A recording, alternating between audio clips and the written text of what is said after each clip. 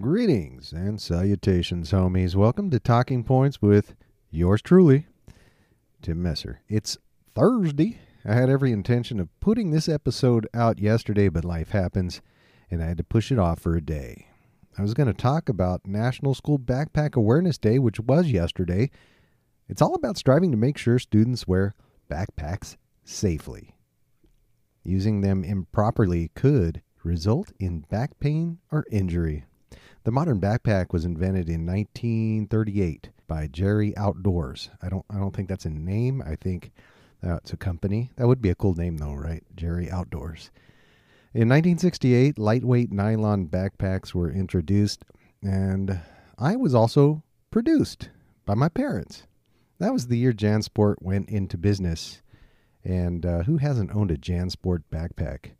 In 2001, the American Occupational Therapy Association launched the country's first ever National School Backpack Awareness event dedicated to backpacks and safety. Now, we didn't use backpacks at my high school during my era. We still had lockers, so I carried my books usually or slipped them in my duffel bag. Anyway, when I got to college, everybody used backpacks. But I used to one-strap it because back in the late 80s, that was the cool thing to do. Pretty silly when I look back on it. Pro tip, using both straps is much safer, and it evenly distributes the weight on your back and shoulders. Today, I want to talk about something that seems to be in the news a lot, and that's climate change. So, many people think climate change is the religion of the left. Anytime there's a fire, regardless of the actual cause, it's because of climate change. Anytime there's a heat wave, a hurricane, a tornado, it's all because of climate change. It seems as though they've found a way to blame just about everything, weather-related or otherwise, on climate change. But what does the Bible say about climate change? Global warming is a huge topic of discussion going on in the present day. Many people debate whether global warming is actually happening. The Bible does not specifically talk about climate change or global warming. However, the Bible does tell us the world will eventually be burned in fire. 2 Peter 3:7. 2 Peter 3:10 tells us, "But the day of the Lord will come like a thief. The heavens will disappear with a roar. The elements will be destroyed by fire, and the earth and everything in it will be laid bare."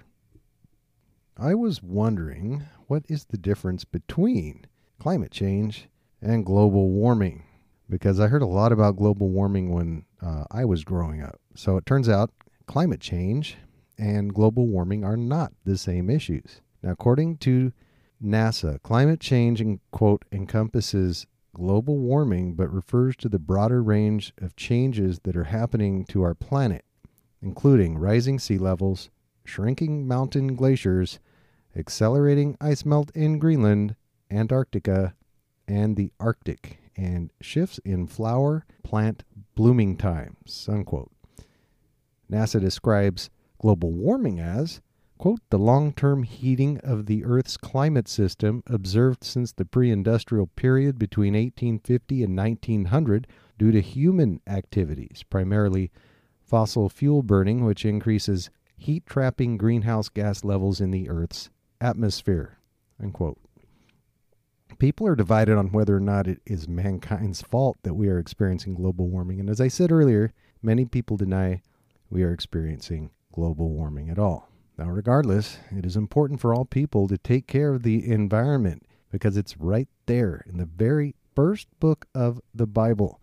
Genesis chapter 1, 26 through 28 says, God has given us dominion over the earth. Since God has given us this responsibility, we do need to care about the way we treat the environment. Now, whether or not we are experiencing global warming will always probably be up for debate. However, it is critical that believers do not divide themselves over this topic. God wants the body of believers to be unified. 1 Corinthians 1:10, I appeal to you, brothers and sisters, in the name of our Lord Jesus Christ, that all of you agree with one another in what you say, and that there be no divisions among you, but that you be perfectly united in mind and thought. Now, that verse is so important, especially in the current world we live in. In this social media age, Christians are divided on all sorts of things: politics, how we interpret certain scriptures, what we think of the worship music, the sermon, homosexuality, same-sex marriage, and, yes, climate change and global warming. Believe it or not, each person can have their own opinion. But we must not condemn a believer if they believe in climate change, nor should we condemn someone if they don't. Do not look down upon those who have the opposite opinion from yourself. Now, sometimes that's hard because we all think our own opinion is the one that matters, and we just can't understand why someone can't see it the way we do. Now, many believers think you have to choose God or science. However, I think you can respect science and still be a believer. God is compatible with science because God invented every atom, every molecule, and chromosome. Basically, he invented science.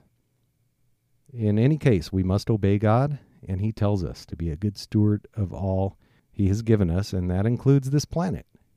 2 Peter 3, 7 through 10 does tell us the world will be destroyed by fire.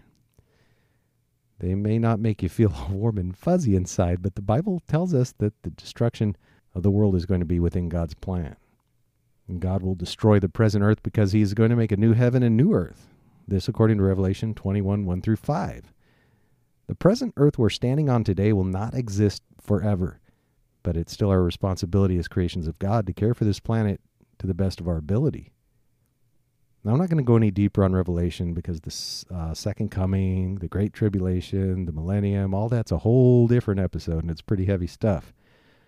But what I will say is whether or not you believe information put out by NASA, such as rising temperatures, increased drought, melting ice caps, increased wildfires, and increased health problems caused by climate in urban cities, that's your personal choice.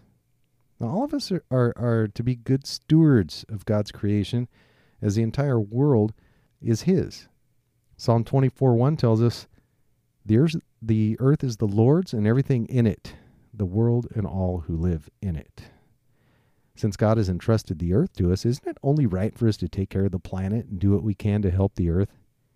We can make changes in our everyday life to show God we are being good stewards of what he has given us. Recycle, conserve water, all that good stuff. As for the here and now, believers should strive after unity. Be good stewards of the resources entrusted to us, and look forward to the day when God will make everything new. Thanks for listening today. This podcast is available on Apple and Spotify. Please smash that follow button, and please share. I'd really appreciate it. Keep on keeping on. And remember to be kind to one another. God bless.